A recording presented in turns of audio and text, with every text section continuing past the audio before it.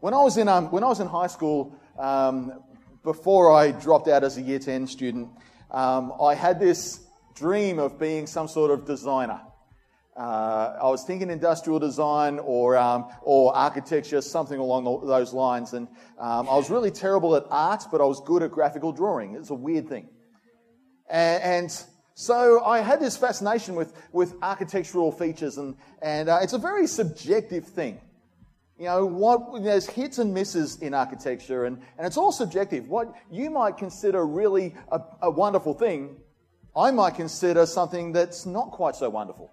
And vice versa. I could go, gee, that's awesome, and you go, what are you looking at, right? There's so many things that it's just it can be a polarizing. Some places are really polarizing. If I think of some things like this one, that's a polarizing building, right? All right, someone went to Bunnings, got a heap of papers, threw it at the wall and see what stuck. All right, for me, it's a miss. All right, it's a miss for me, but it might be a hit for others. All right, there might be some sentimentality there. For me, a miss is this one, Federation Square. All right, it's messy. It's not ordered. There's nothing classical about it. And look, it's better than what once stood there. This is in Melbourne, and I know what was there once. And it was ugly, so this is a slight improvement. So for me, miss. For other people, best thing ever. All right, there's campaigns. Apple wanted to put a store in there, and everyone said, no, keep the classic lines of Federation Square. Me, no. Others, yes. All right, for me, I say yes to that one. All right, because you guys, you would probably affectionately know, I affectionately call this my other office, right?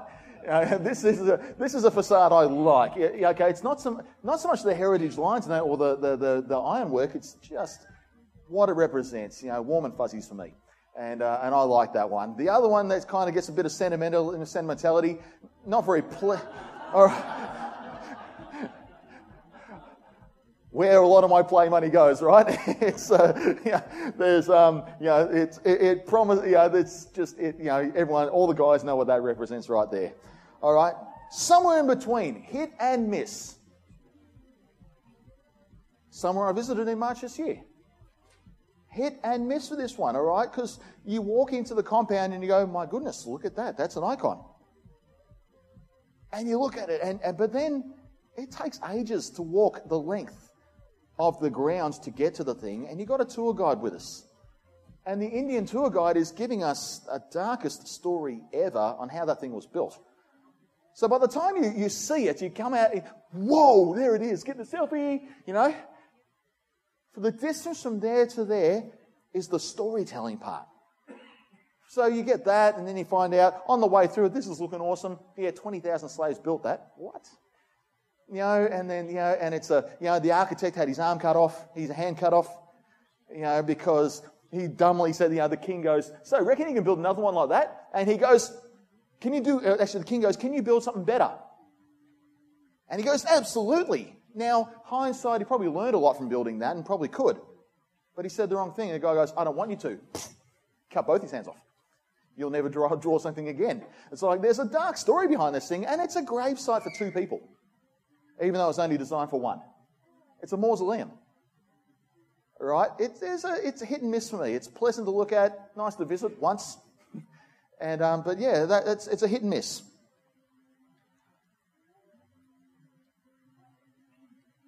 All these things here, all the photos up here are facades of buildings. This one's in Beechworth. All bar one or two of them taken with my own camera. In an architect's thinking, the facade is often considered the most important aspect. From a design standpoint, the facade sets the tone for the rest of the building. The facade offers a glimpse. The facade presents an invitation to come and see what lies behind. If the facade fails, often the building won't be entered. Think about it in real estate terms when we went house hunting. Jen and I looked at a lot of facades of houses, a lot of terrible curb appeal places. And we drove right on.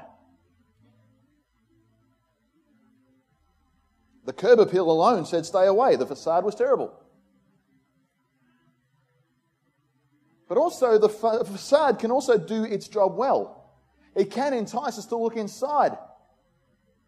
And sometimes the facade actually delivers more than the interior promises more than the interior delivers. We've had that's actually a worse experience. It's one thing to go and go, hit the accelerator and go. It's a whole other thing to get out of the car with a sense of hope and expectation and then walk in and go, what on earth is this? In the real estate market in Mount Gambier, you'll find homes with awesome curb appeal, only to find that the inside is a mess. The experience turns into a distasteful one. Even the credibility of the agent that's trying to present that can be harmed in that process too. But also there's other gems, aren't there? Ones that give little away on the front. Then you are pleasantly surprised when you walk in. With all that said, this series that we have been speaking on throughout the course of this year is titled Under Construction. And even in this series, the design and the idea we've been exploring actually has a facade in its design. It has a frontage. All the things we've spoken about this year have been, for the most part, entirely internal. The things we've explored so far have been things that Jesus is doing in us, things that Jesus is doing to transform us. But eventually there is going to be an external expression. Eventually there will be a facade on us that sets a tone of how and what people are to expect when they engage with us further.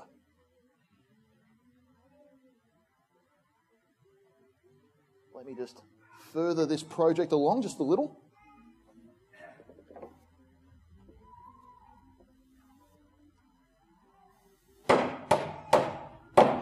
I'm getting good at these nails. I'm being reminded of the Karate Kid the movie from years ago, when the guy was being trained to hit just 2 hits and get the nail in one shot. I'm not that good. The facade for us is what Peter calls godliness. And we're going to see over the next 4 weeks that this trait is of vital importance in a believer's life. It sets the tone of what people are going to encounter in us. It makes promises that our character will be required to back up. And as a result, our credibility as Christians can potentially rise and fall on this area of our lives. Behind this trait, behind godliness, is faith, is goodness, is self-control, is knowledge, is perseverance. If these things aren't in order, our godliness may well expose a bit of hypocrisy in us instead.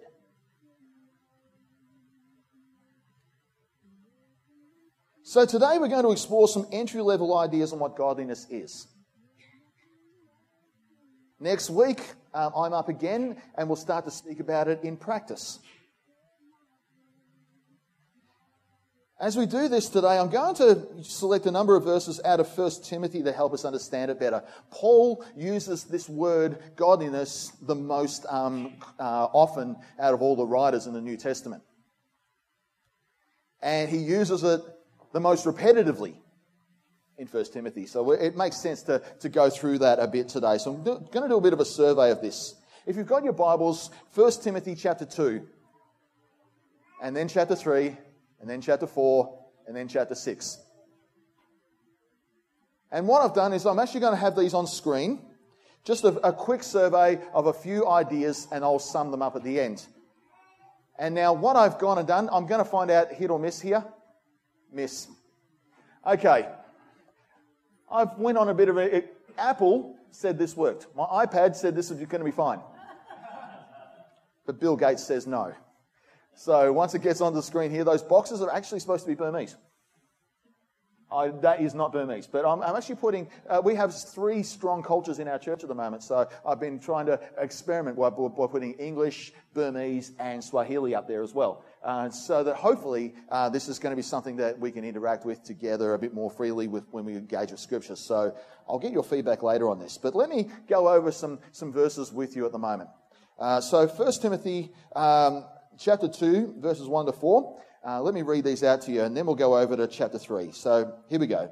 I urge then, first of all, that petitions, prayers, intercession, and thanksgiving be made for all people. All people. Catch that? All right. And he clarifies it. For kings and all those in authority, that we may live peaceful and quiet lives in all godliness and holiness. This is good and pleases God our Saviour, who wants all people to be saved and to come to a knowledge of the truth.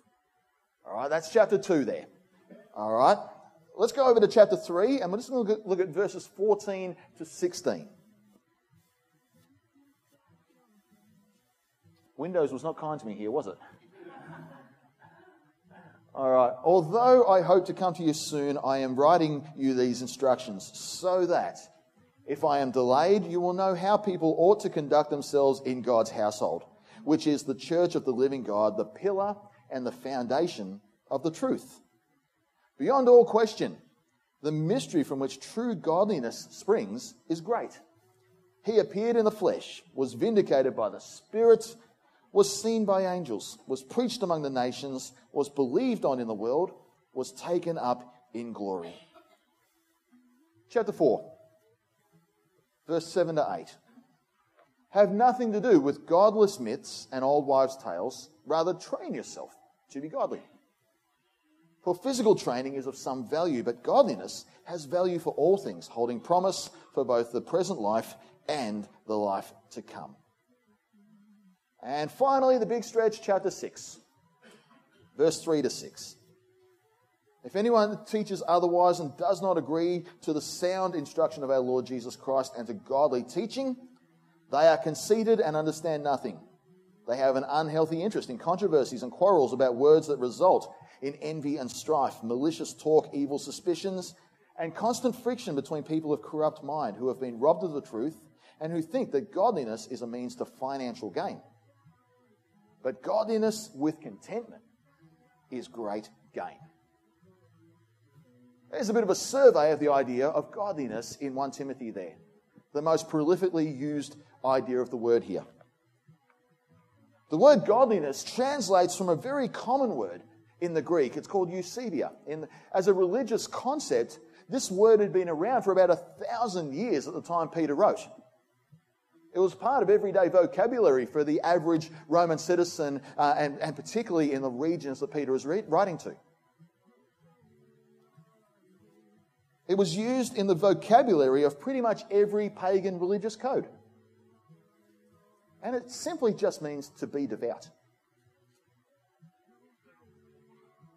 In the pagan religious world, anyone claiming faith of any walk was actually expected, both within their community and by the society around them, to back it up with this idea of eusebia, of a godliness, what the word we translate as godliness. It spoke of people who were genuinely devoted to their God of choice, and their eusebia was their outward expression or their public display of that faith choice. This was a word in their society that called a religious devotee to be more than a facade. Today we see this practice of eusebia in Islam, in Buddhism, in Hinduism, in Sikhism. I was in Adelaide a week ago. We were there for a conference this week, but the week prior, I was in Adelaide. I was walking down Pulteney Street to look for some food. I call it urban foraging when I'm looking for food in the city. And I'm walking down Pulteney Street, and there's a little park. And I'm walking, as I'm approaching that, there's a beautiful smell in the air. Really well-made food. Sitting on it, and I come around to this park, and there is a Buddhist monk, actually with a gigantic hot pot. and he's presented a meal, and he's literally feeding a string of homeless people and their dogs. Seriously, there were a couple of canines in there too. He's feeding every man and their dog. Giving a very well-presented thing to serve in his neighbourhood, because that is his form of Eusebia. Earlier this year in Amritsar in India, up in the Punjab province there, part of my tour was to visit this place, the Golden Temple.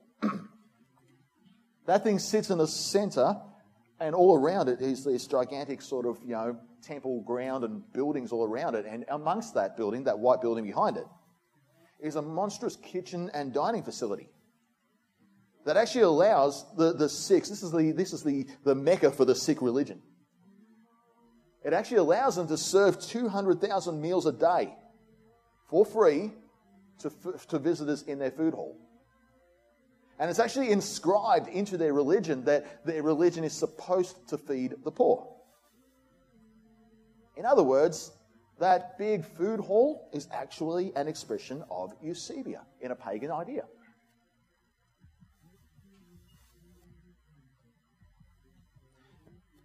The idea that's going on here is actually something I could consider a good one.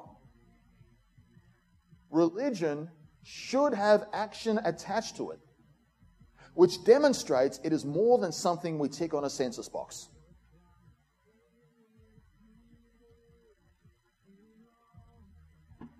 And if that was the society's expectation to the neighbourhoods that Paul and Peter are writing to, it should be no surprise that the apostles called for it in Christians also. After all, if all the other pagan religious codes without the truth could express this, how much more so, and exceedingly so, should believers who actually had the truth?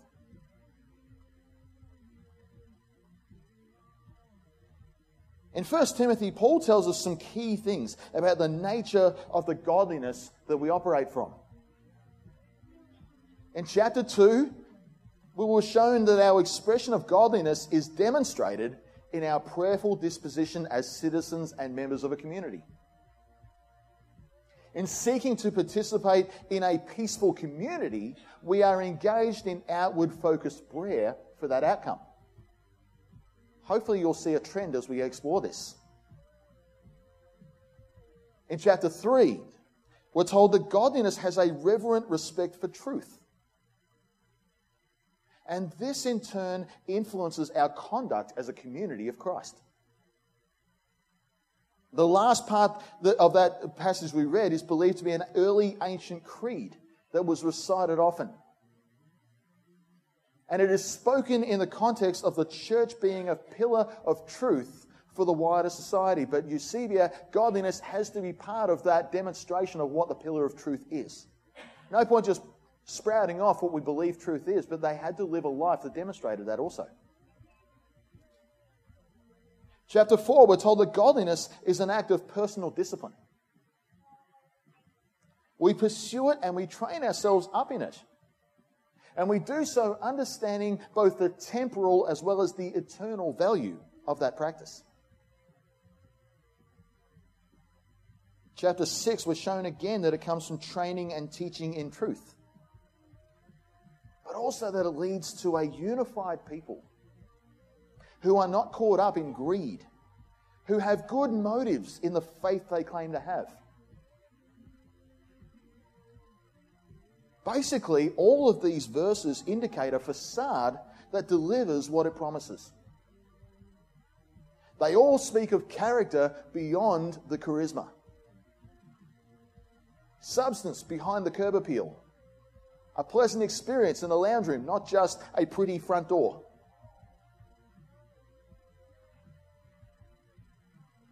They all speak of a faith that is both vertical and horizontal in its expression. In Christianity, a Godward devotion leads to horizontal influence and expression.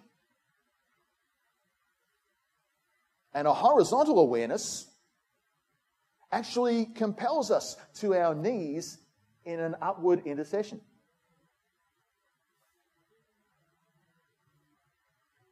In the faith the apostles speak of, we really can't have one or the other in isolation. Godliness doesn't happen unless both expressions are in play. Our devotion has a vertical and a horizontal expression, and they both operate together, fueled by one another.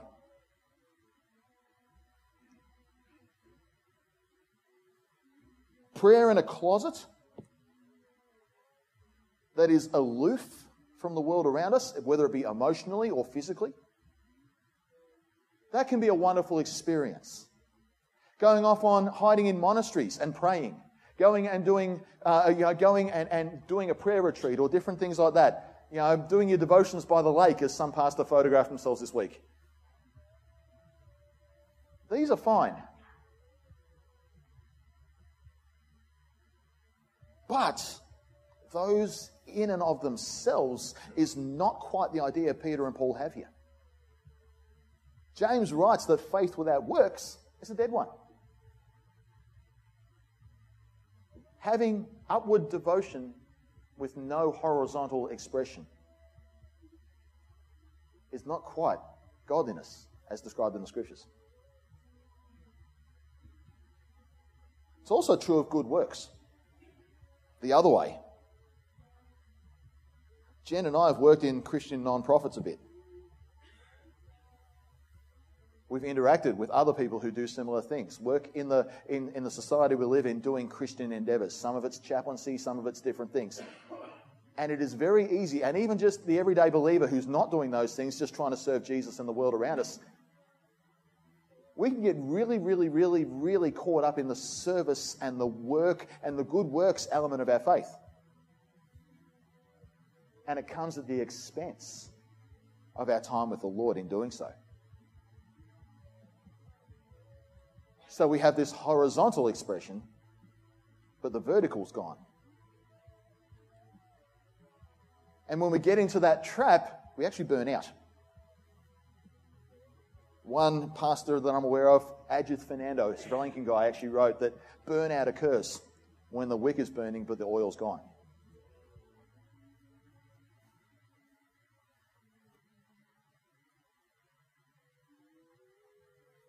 There's supposed to be an intertwined relationship between our time with God and God's work on the earth around us and how we relate to that. And that's where godliness fits into our life.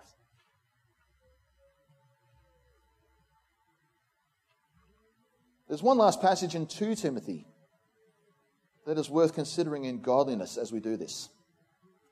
In chapter 3, Paul warns of false believers in the church. Paul's at the end of his life at this stage, days from death, literally.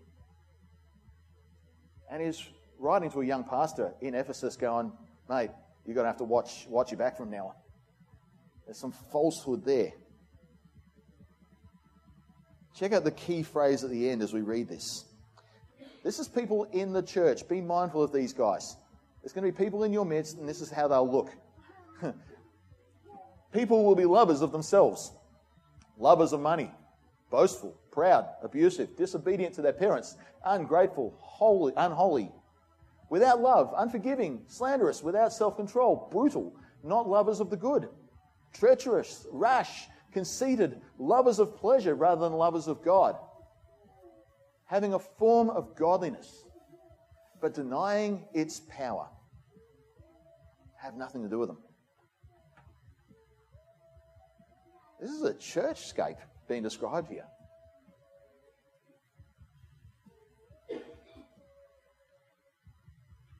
Godliness in the Scriptures, Eusebeia, a common Greek religious word. But the Christian demonstration of this is one of both form and power. As we look at this last verse, we see this is the ultimate upward and sideward challenge for us today. This speaks of a way of life that contains both style and substance. An outward appearance that can be backed up with the fruit and the presence of the Spirit in our lives.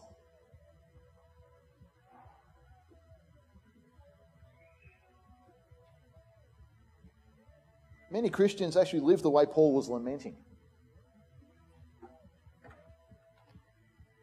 They reduce godliness to nothing but a form to try to fit into.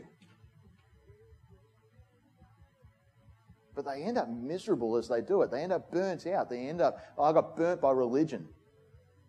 Why? It's because you never got consumed by Jesus.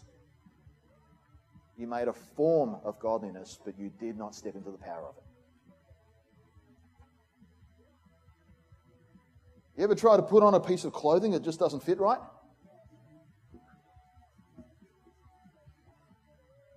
And just how annoying and how... Remember being a child and putting your shoes on the wrong foot and then trying to play football or try to do something that ignores that situation? It's like it's... There's a point where form just does not fit. And that's a miserable existence when we try to persevere that way.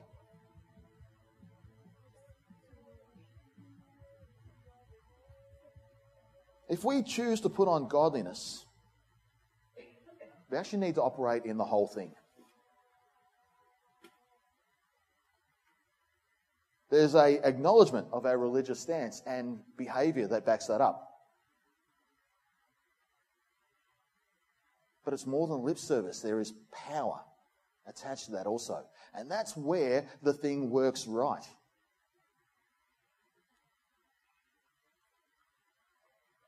So as we finish here today, I'm actually just offering a very basic takeaway for us to get this idea of godliness in our minds. We'll start talking about practical outworkings of that and start talking about how we live our life of godliness out. We've got 3 weeks to do that. Today I just wanted to start us off on this idea. As I interact with believers, I often find that godliness is not always understood that well. The most common issue I encounter is this separation of vertical and horizontal expression. Some will describe godliness solely by the way they conduct themselves in the world around them. Often doing the right religious things. I do the things. Or I serve, or I have this outward thing that people sort of know me by. I do the Christian things. Therefore, I'm godly. Others will describe their spiritual journey only. I pursue godliness by going to all these retreats, and I go to all these different things, and I sit under all these ministries, and I read my Bible 20 million times a day, and I've read all the Bible 6 times this year. I've bathed myself in God, and that's it. It's half of the story both times. Very rarely do I find believers talking about godliness as a joint venture between the two. But they actually need to be in order for godliness to be the outcome. One scholar describes godliness as a very practical awareness of God in every aspect of our life. A very practical awareness of God in every aspect of our life. That's good. I like that. Even in the mundane things, God is ordaining our steps and our influence.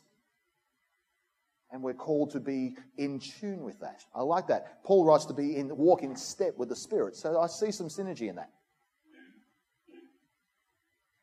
Another writer once put it this way: there should be such a supernatural quality in our conduct that others will know we are children of the Heavenly Father.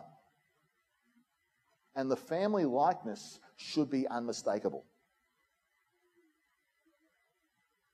I like that description also. It captures both the form and the power that godliness is supposed to be. I'm going to distill it down this sort of way. Here's my ideas for godliness, just to get us started.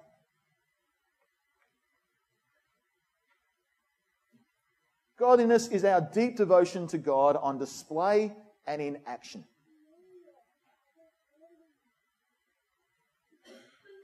It is being compelled to action by the God awareness we immerse ourselves in. So 1 and 2 are intertwined there. We have this devotion to God that is in action, but also there is this time with God, this devotion to God that we immerse ourselves in, and they are woven together here. And that feeds into number 3 here. It is the conviction that our relationship with God, our relationship with other believers, and our influence in the world are deeply and inescapably intertwined.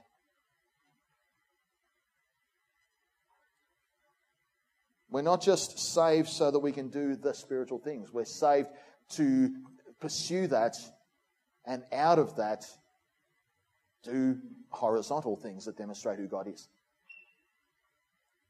We're not just Christians because we do horizontal things, but out of the strength of the power of who we know in the process. You can't serve and don't give time to prayer and call it a Christian godliness. You can't just pray and do nothing to help others and call that a Christian godliness either. They are woven together. And in the concept of godliness, in what Paul is saying, it is done in community. They are community activities. The actual benefit of both us as a unified group is in the scriptures there, as well as the good of the world around us. We pray for you. Out of this godliness comes unity in the church. Out of this godliness comes a sense of holiness. Also out of this godliness comes impact on the world around us, as well as our own depth of knowing God for ourselves. And my last thought, godliness is the facade of Christian faith that actually delivers what it promises. That last line, do you deliver what you promise in how you appear to the world around you? When I look in the mirror, I get up out of bed, get all groggy, the sun comes up, it's a new day dawning. I can't even see the dawn yet. I go, drag myself out, just feed the dogs first because they're demanding my time. Drag myself into the bathroom, look in the mirror. Does the man in the mirror deliver what the facade promises?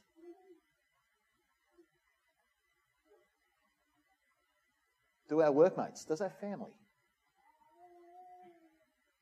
experience who we are in God? Do they see us and see the family likeness of our Heavenly Father? Do they look at us and go, I know what's behind that and it's good?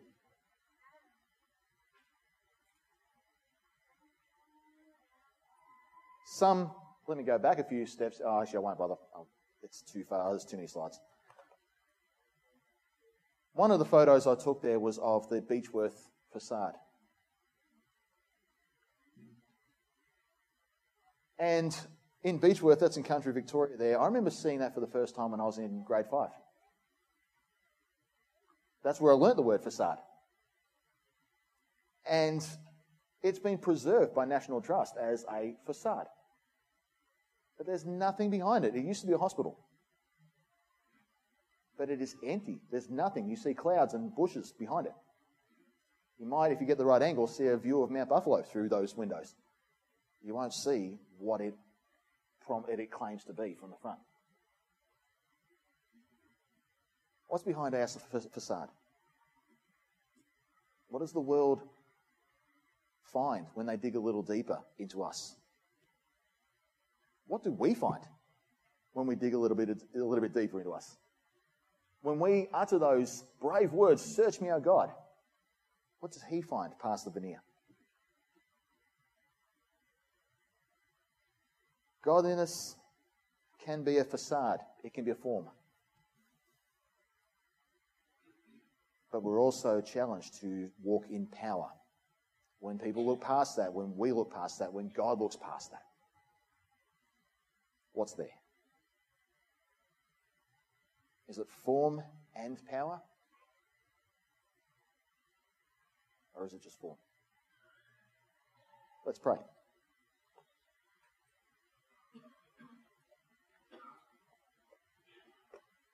Lord, we have a while to go in understanding this concept and talking about it. But already we know, Lord, that you're bringing challenges to us.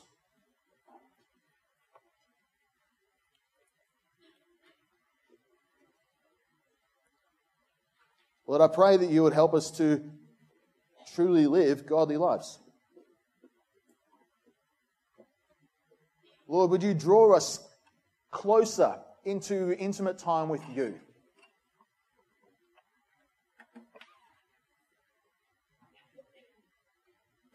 And may you also call us into intimate time with others, demonstrating who you are.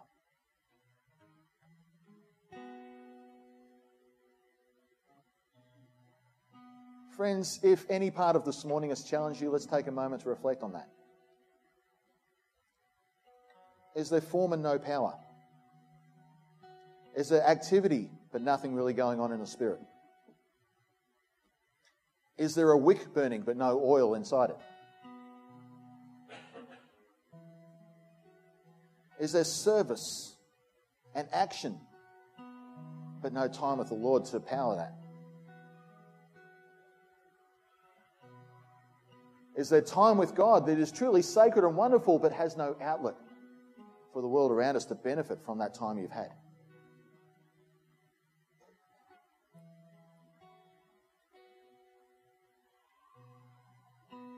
Are the two, both vertical and horizontal expressions of our faith, in order at this time? That's what godliness is.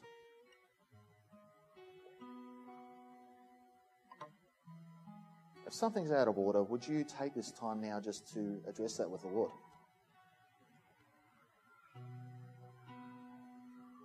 Would you let him speak to you about something you can do different?